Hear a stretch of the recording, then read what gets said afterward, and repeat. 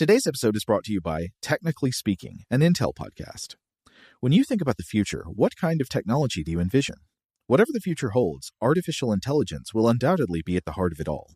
Join Graham Class as he hosts Season 2 of Technically Speaking, an Intel podcast, and hear from the minds transforming healthcare, retail, entertainment, personal computing, and more with the help of AI. Tune in every other Tuesday and explore the latest technology that's changing our world today and creating a more accessible tomorrow.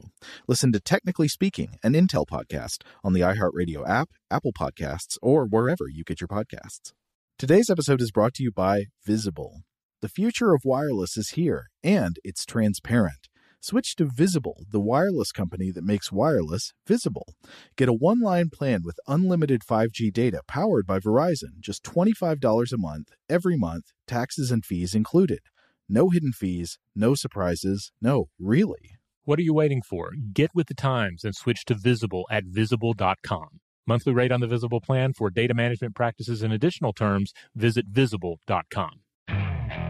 Okay, picture this. It's Friday afternoon when a thought hits you. I can spend another weekend doing the same old whatever, or I can hop into my all-new Hyundai Santa Fe and hit the road. With available H-Track all-wheel drive and 3-row seating, my whole family can head deep into the wild. Conquer the weekend in the all-new Hyundai Santa Fe. Visit HyundaiUSA.com or call 562-314-4603 for more details. Hyundai, there's joy in every journey. When you buy Kroger brand products, you feel like you're winning. That's because they offer proven quality at lower than low prices. In fact, we guarantee that you and your family will love how Kroger brand products taste, or you get your money back. So next time you're shopping for the family, look for delicious Kroger brand products, because they'll make you all feel like you're winning. Shop now, in-store, or online. Kroger, fresh for everyone. Welcome to Stuff to Blow Your Mind from HowStuffWorks.com.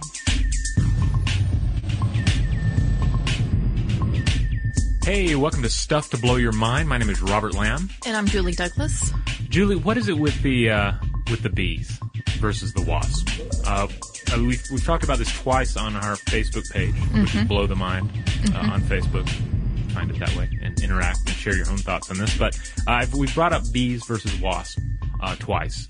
And basically just asked for people's gut reaction. Like, who are you going to side with in this classic rivalry between the wasps and their stingers and their nests and their stingers, and then the bees with their hives and their honey and their fancy culture? Like, which side do you go for? Okay. And everyone seems to go for the bees. I mean, right. I'm pro bee, and it's not just because I'm a lady and I'm like, oh, they're so cute and fuzzy. But I know they're going to sting me. Yeah, but they do get by and cute, you have to admit. Yes, they are. Whereas the wasp, I'm actually pro-wasp, because even though they tried to kill my sister, they are sleek. They are deadly. They have this like totally sci-fi horror book kind of lifestyle going on. So they really speak to the 9-year-old in me. So I'm going to side with the wasp every time, I think, even though there is no such thing as delicious wasp honey. No, there isn't. And I can't think of a single wasp cartoon character. Whereas cartoon bees, they're everywhere. They're stinging Donald Duck. They're the centerpiece of whole motion pictures. Yeah. I don't know. I mean, yet they are used sometimes as sports mascots, right? Which makes sense, okay, because they are aggressive jerks.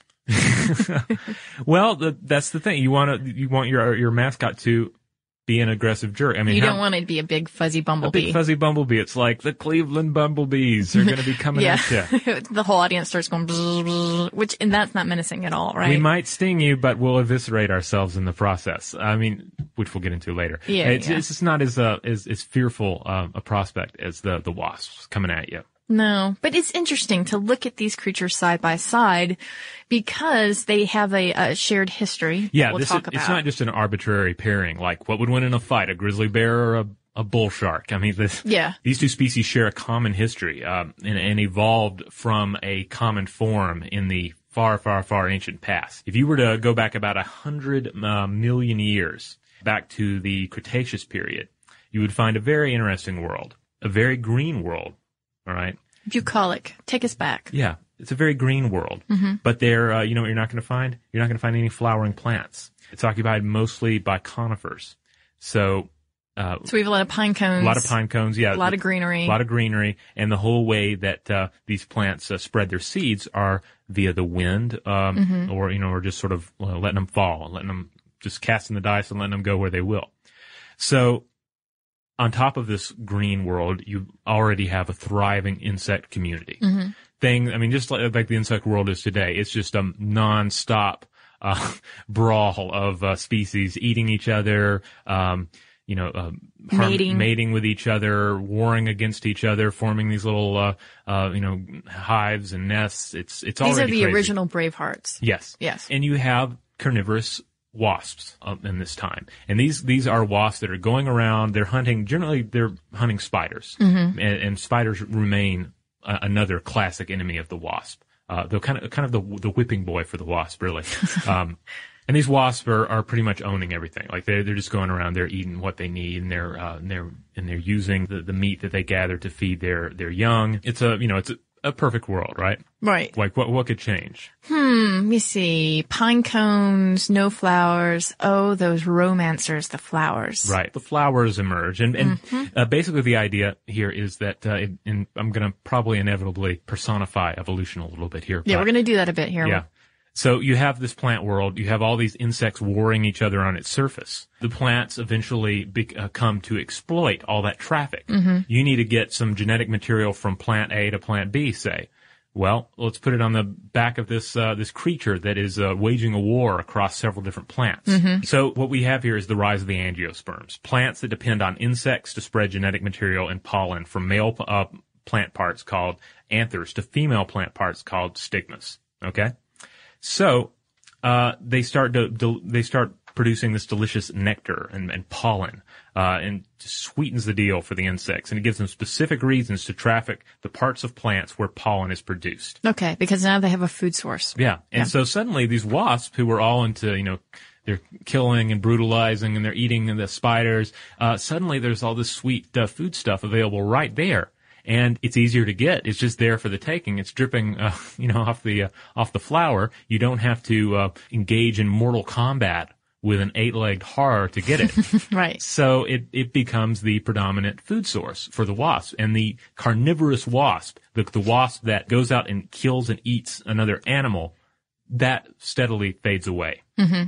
And the wasp that emerges, and there are of course thousands of different types of wasps, but this strain of wasp that remains with us today, they do not eat other insects. No, they don't. They don't. They've completely removed that from their diet.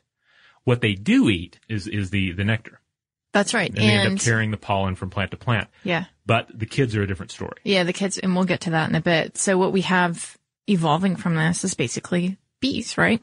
So you've got bees and wasps, because bees now are a bit different from wasps. Right. But they're coming from the same genetic material. Right. Bees and wasps are both of them share a common descendant in these carnivorous wasps. Yeah. Yeah. And you've got these bees who are sort of hip to the whole flower gig, right? Because they're like, oh, okay, let's start really exploiting this in earnest, or being exploited by flowers in earnest, right. Depending on how you look at it. And you get these bees versus wasps, where we are right now. Yeah. And of course, this leads to a difference in their body types too. Right. One has the body of a forager and one has the body of a predator, because we're going to get into this a little more, but it's essential to note that even though the wasp no longer eats prey itself, it still has to hunt prey, to feed its young. It's kind of, Yeah. You have this, a great article on this, how wasps work. And I think what was the analogy of vegan parents bringing home a pepperoni pizza to their young their ones? Kids because they refuse to eat anything else? Yeah. Yeah, it's kind of like that, which they never quite, the wasp world never was able to completely remove meat from its diet, whereas the bees do. Okay, I see.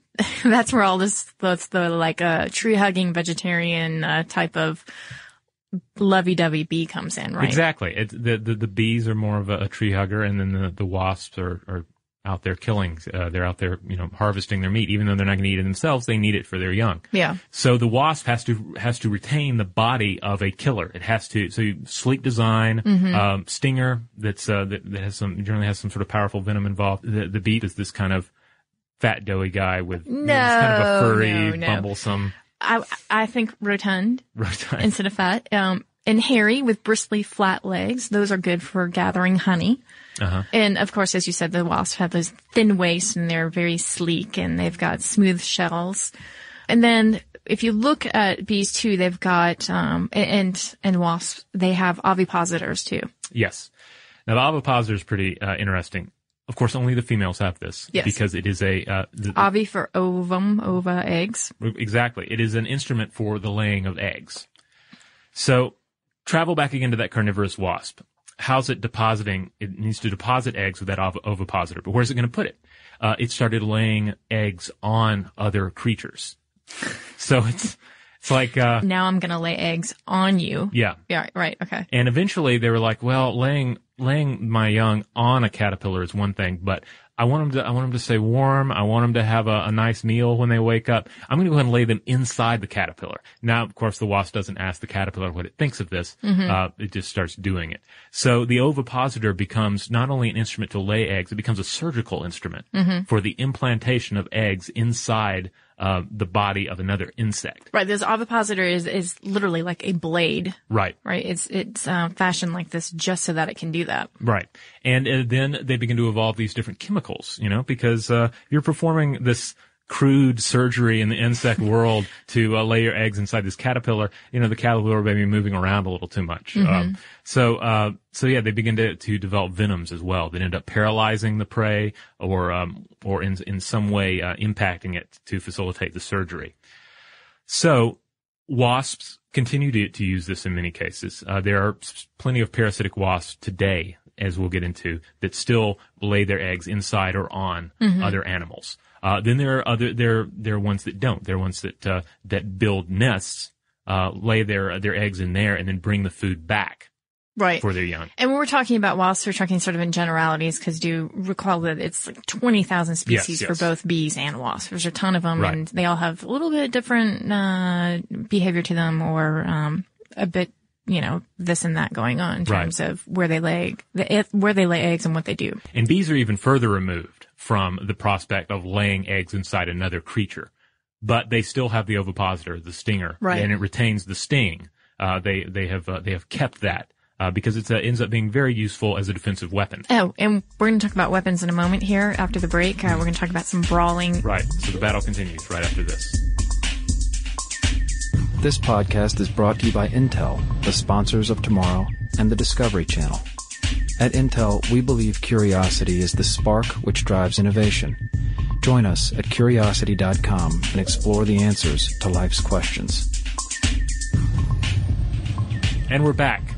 We rejoin the battle between bees and wasps. All right, we've talked about the ovipositor and stinging. Let's talk about the big sting, as I like to call it. Yes. The sting, yeah. What happens here? Do all of them die after they sting you? Just some of them? Oh, well, of course, wasps generally can sting multiple times. Yeah, over and over again. Yeah. They've got smooth stingers. But the one that I'm thinking about is the honeybee stinger, which is actually barbed and it sticks in your flesh. And when the honeybee tries to actually fly away, her stinger won't budge. So it's very sad, actually. It rips from her body and essentially disembowels her. Right. And then she dies. Now, when it stings human, now sometimes they can use these against other insects and it not eviscerate the user. Because it's not getting stuck in there. Yeah. But in humans, that's always the thing. It's like the honeybee will sting you once and then it dies stinging you, which I think also adds to, it's like, oh, it stung me, but it died. So I can't hate it. Whereas the wasp comes along, there's no barb. The wasp can sting you all day. Right. And it doesn't care. Also for the bee, it's sort of like a noble death. Is that where? Yeah. It's like a noble death. And the wasp's like, I use this all the time.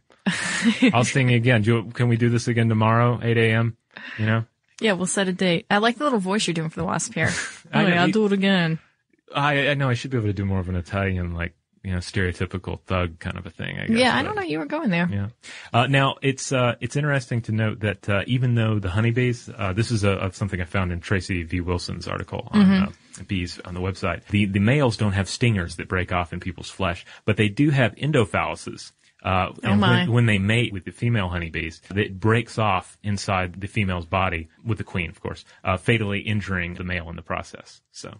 Oh yeah, we've talked about this before too, and another podcast about the sort of very scary proposition sometimes of mating in the insect world, decapitation and all sorts of fun stuff. Yeah, wasp and bees, when we're talking about the war here, we're talking about a war between females because the females are the species and the males are just there to facilitate mating. And in some cases, I believe there's a type of bee where when the males are no longer necessary, they go and just kick them out. In case you're wondering, the bumblebee sting is one of the most painful stings. Is it? Yes. You get a lot of swelling and irritation.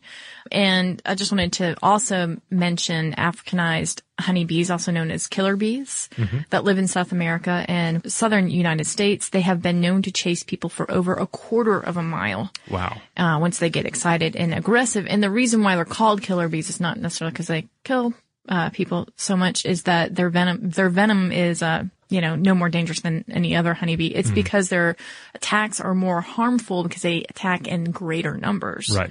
So that can really increase your chance of having a severe allergic reaction. Right. That's why they're scary. So let's talk a little bit about some of the abilities of these particular creatures. I'm going to come back again to the parasitic wasp, which is a concept I love. It's something about you grow up watching Alien and I mean, that's basically the concept of the wasp, taken into a sci-fi, human, world. Is this the ladybug bar mitzvah that isn't this what you call it? Oh, yeah. Well, I'll get to that. Yeah, for sure. Growing up, grew up in, like rural Tennessee. And so there are dirt dauber nests everywhere, or mud daubers as they're known in some areas.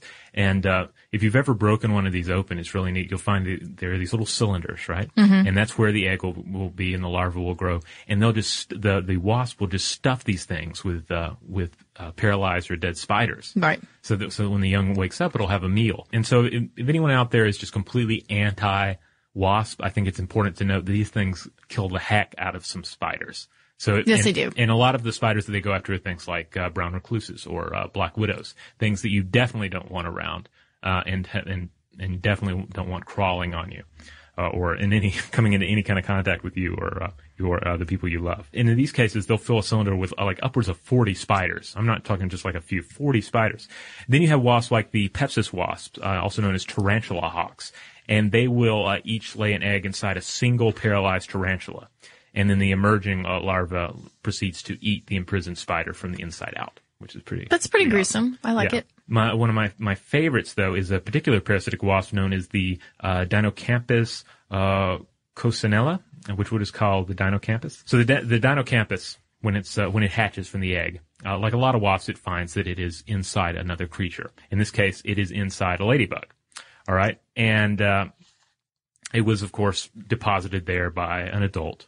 And then it grows to larvahood, and then it emerges in something that I am going to try and coin a celebration of chest burst mitzvah, where it bursts from the chest of this ladybug, and then it's they're squirming as a larva. It doesn't emerge fully grown in this case, so it's still, it's not completely ready to fend for itself.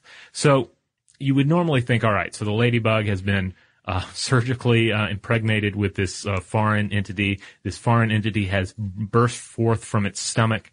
Now the ladybug is going to die a merciful death, right? Right. Like, please put her out of her misery. Yeah, not so in this case. Or him. Not only does the ladybug live, but there's a little behavior modification involved in the implantation process that forces it to hang around and guard its parasite baby as it grows to adulthood. This is awful. Yeah, so the larva is smaller than the ladybug. So you'll see pictures of this where the ladybug just continues to hang around, like hunched over the larva to protect it. And scientists believe that this is caused by secretions left by the larva when it bursts out. It essentially reprograms the host to stick around.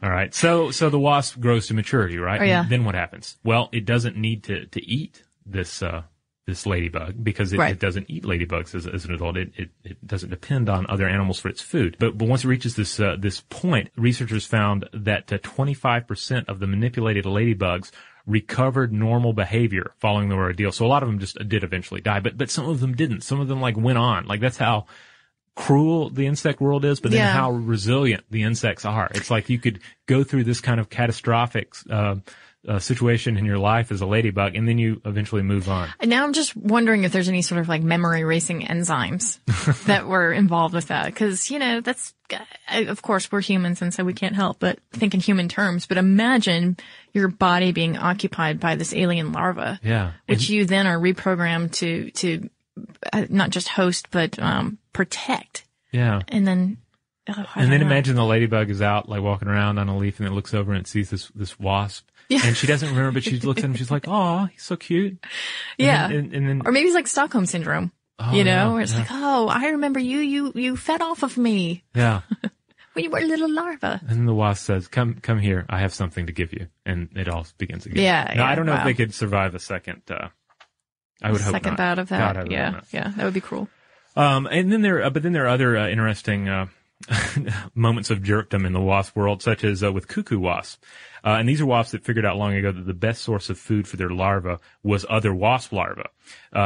And what better way to feed them than by leaving their larvae in another wasp nest to begin with? So it's kind of like deadbeat moms of the wasp world. And when the cuckoo larvae hatch, they feed on the larvae and food left in the cylinder of the actual nest builder. So Okay. yeah. All right. Well, I have a couple of bee stories for you, sir. Okay. About how they are, they're pretty kicking themselves. Okay. Okay. They can do more than just make delicious honey and. Yeah, and save the environment. Okay. All right. All right. Okay. So small hive beetles, huge pests, right? They like to invade the hives of bees and eat their stored food, which they've worked so hard to make. And you make it sound like this beetle is a jerk when it's doing the same thing that humans do. I know it's doing what it's programmed to do, and it's completely fine. I'm just saying. Okay. And kill the bees young. So in Africa, where the beetles come from, honeybees wait until the beetles are in a confined space, and then they imprison them within the tomb of resin. Oh, wow. Like that Edgar Allan Poe story. Yes. Yeah. I can't remember, Montague? No, not, anyway. I'm sure someone out there listening can, let us know what that is. But yes, just like the Edgar Allan Poe story. But they can also mummify. Ooh. Okay. That is pretty cool. Stingless bees, which are native to Australia, use this tactic. The worker bees immediately start coating the beetles with batumen, which is a mixture of wax and resin that they use to build their nest entrances with. And all the while, their hive mates attack continuously. So not only are they just kind of stopping the beetle in its tracks by putting them into this batumen, but now all of them are like, hey, let's start pummeling them, pow, pow, pow, pow. Wow. And they're coming at them. Okay. Now, I get it that it's maybe not as cool because they're all doing this as a group as opposed to having these individual abilities or abilities as an individual. But still, this is amazing that they have these sort of defense tactics and are able to act on them. And they're mummifying this beetle. It's kind of like you watch Fraggle Rock, right? Or you've seen Fraggle Rock. I have before. seen it. I don't currently watch it. You don't religiously watch every time you come home from work. It's Yeah. like, glass of wine and some Fraggles. Yeah. Well, now you put it like that, I might do it. But you remember the dozers? The little guys who built all these things? They build all these little bridges and towers and all. Yeah. And then the Fraggles would come around and eat their constructions. Yes. But it would be like if the Fraggles came to eat the dozers' constructions and the dozers built something around the Fraggle and entombed it to death underground. Yeah. See, now you're seeing it. You're seeing how cool the bees are, right? Yeah. Okay. I'm getting it. Now, of course, wasps, social wasps have the ability to attack as a group as well. Yeah. Which can be pretty devastating for someone who is attacked by a large swarm of wasps. But it does occur. Likewise, it happens with bees too. So that's something they kind of share, among their more social species. But what happens when they go mano a mano? Then all sorts of interesting things happen. Because yes, this is like it's like the dark elves and the normal elves fighting. It's like it's like angels and devils in a way, you know? It's like these, they have a common origin and they're forced to war against each other. Like they can't help it. It's very Shakespearean. It's like it's kind of beautiful. Yeah.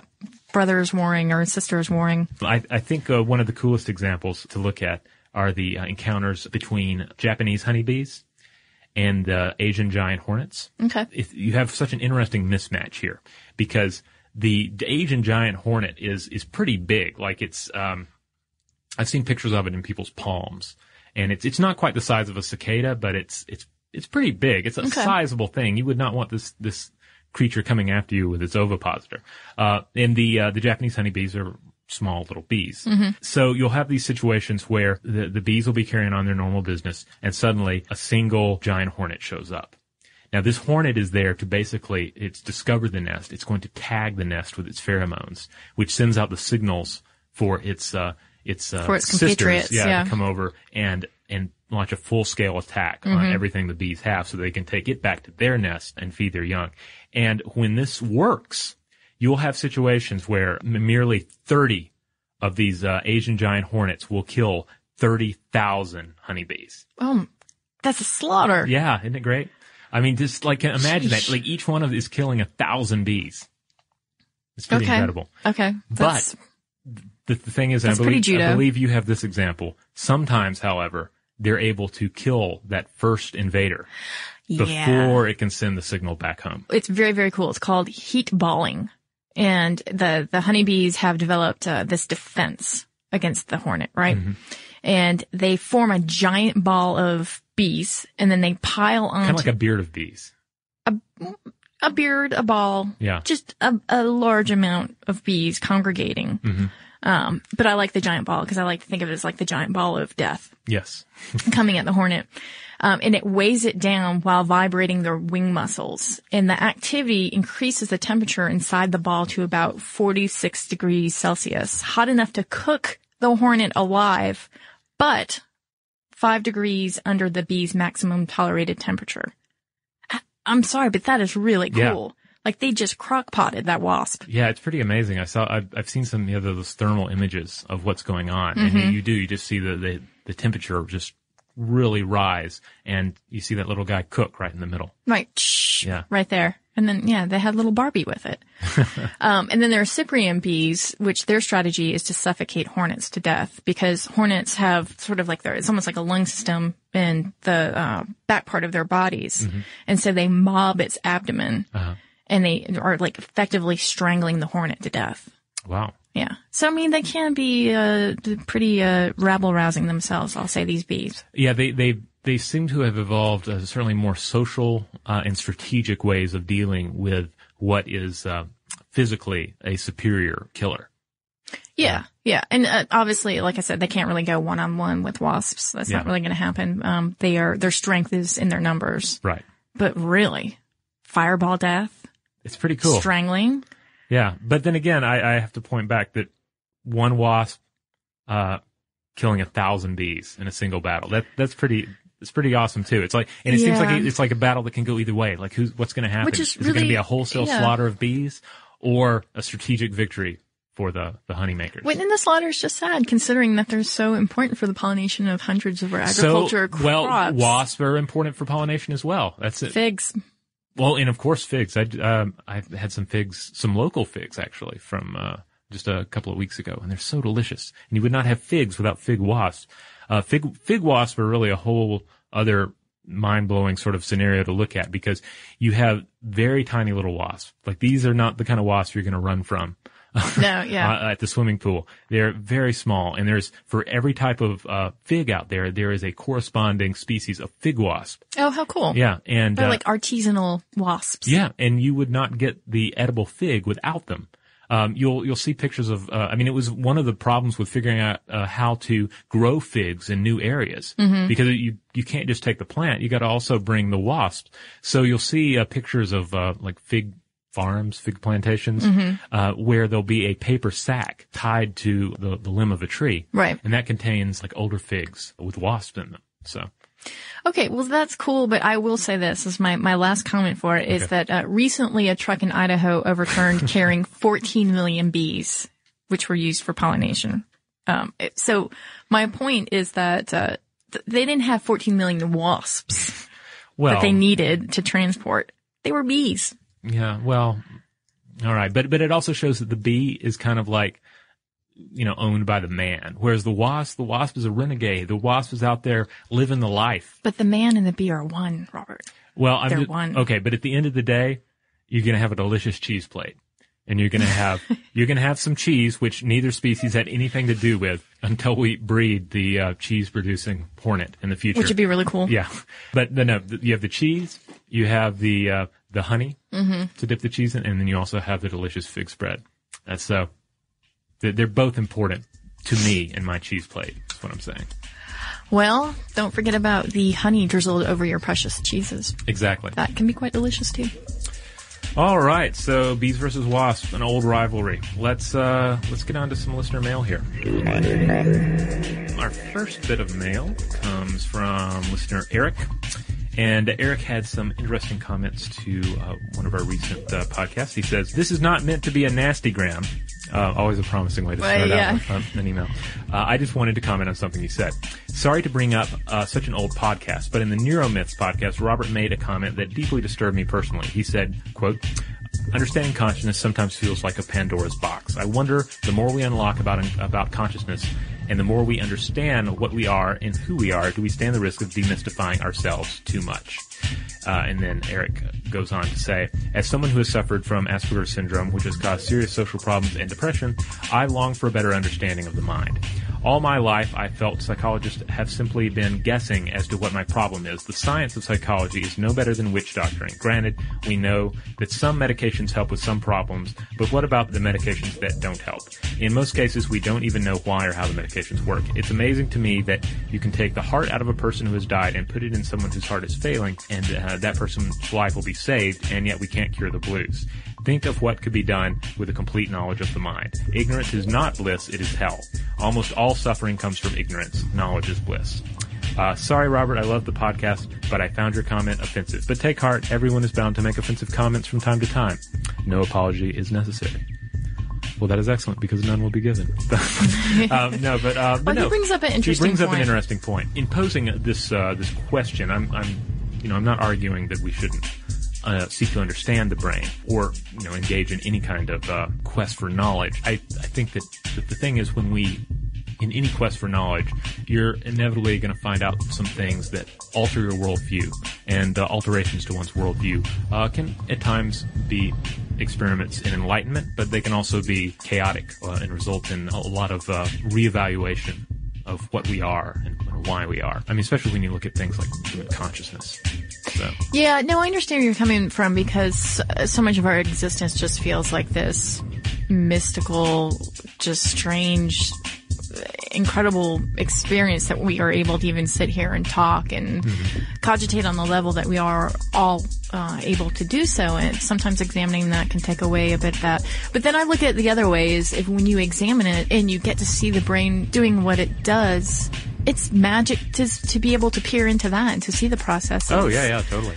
So there's a kind of magic in peeling away the layers. Yeah, I think one of the things is that even if we build this map out, completely, the brain has such a hard time seeing itself as a part of the environment. Yeah. That we'll have the complete map, but if we try and find the "You Are Here" sticker on the map, like at the mall, you may have some difficulty in finding it or fully contemplating what that means. Well, that's the crux of it right there. Yeah. I think that's what you were trying to get to. And obviously you weren't saying, hey, let's not explore their brain. I think you were kind of saying like this consciousness, this I am, this me is really the big mystery of our being. Yeah. So if it's less than what we think it is, it could be disappointing, right?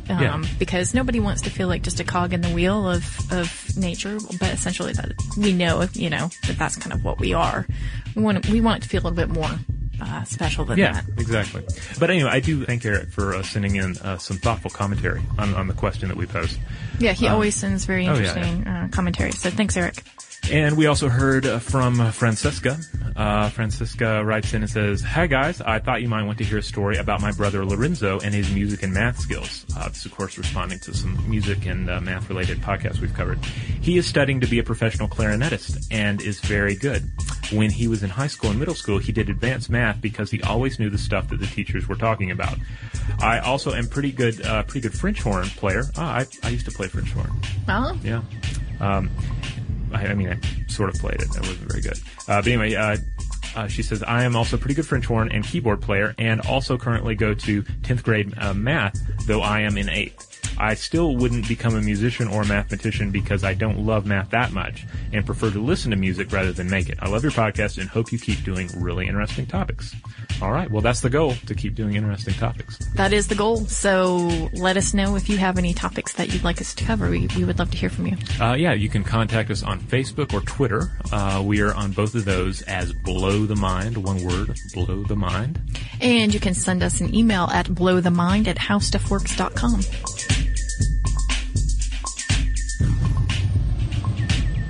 Be sure to check out our new video podcast, Stuff from the Future. Join How Stuff Works staff as we explore the most promising and perplexing possibilities of tomorrow.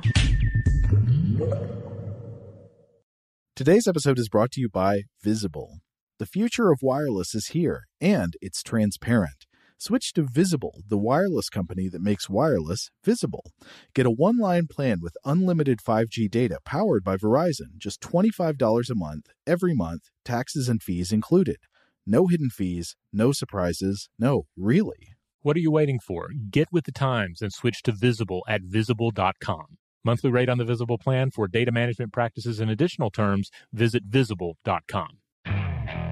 Okay, picture this. It's Friday afternoon when a thought hits you. I can spend another weekend doing the same old whatever, or I can hop into my all-new Hyundai Santa Fe and hit the road. With available H-Track all-wheel drive and 3-row seating, my whole family can head deep into the wild. Conquer the weekend in the all-new Hyundai Santa Fe. Visit HyundaiUSA.com or call 562-314-4603 for more details. Hyundai, there's joy in every journey. Top Thrill 2 is like no other course. 2 420-foot vertical speedways, 3 launches. All right, let's talk strategy. Copy that, driver. Go for maximum acceleration off the start. Roger that. You've got a short straightaway to push from 0 to 74 on the first vertical speedway. And what about the rollback? Rollback will set you up for an explosive reverse climb 420 feet in the sky so you reach 0 G's in total weightlessness. 420 feet of straight-up speed. Let's get it. Top Thrill 2, the world's tallest and fastest triple-launch Stratocoaster. Get your tickets at cedarpoint.com. Xfinity has free premium networks for everyone this month, no matter what kind of entertainment you love. Addicted to true crime? Catch killer cases and more spine-tingling shows on A&E Crime Central. Crave adventure? Explore Asian action movies on Hi-Ya. Searching for something extreme? Check out skating, snowboarding, and more on Fuel TV Plus, the global home of action sports. And find crowd-pleasing bops on iHeartRadio's Hit Nation playlist. There's new free shows and movies to love every week. Say free this week in your Xfinity voice remote.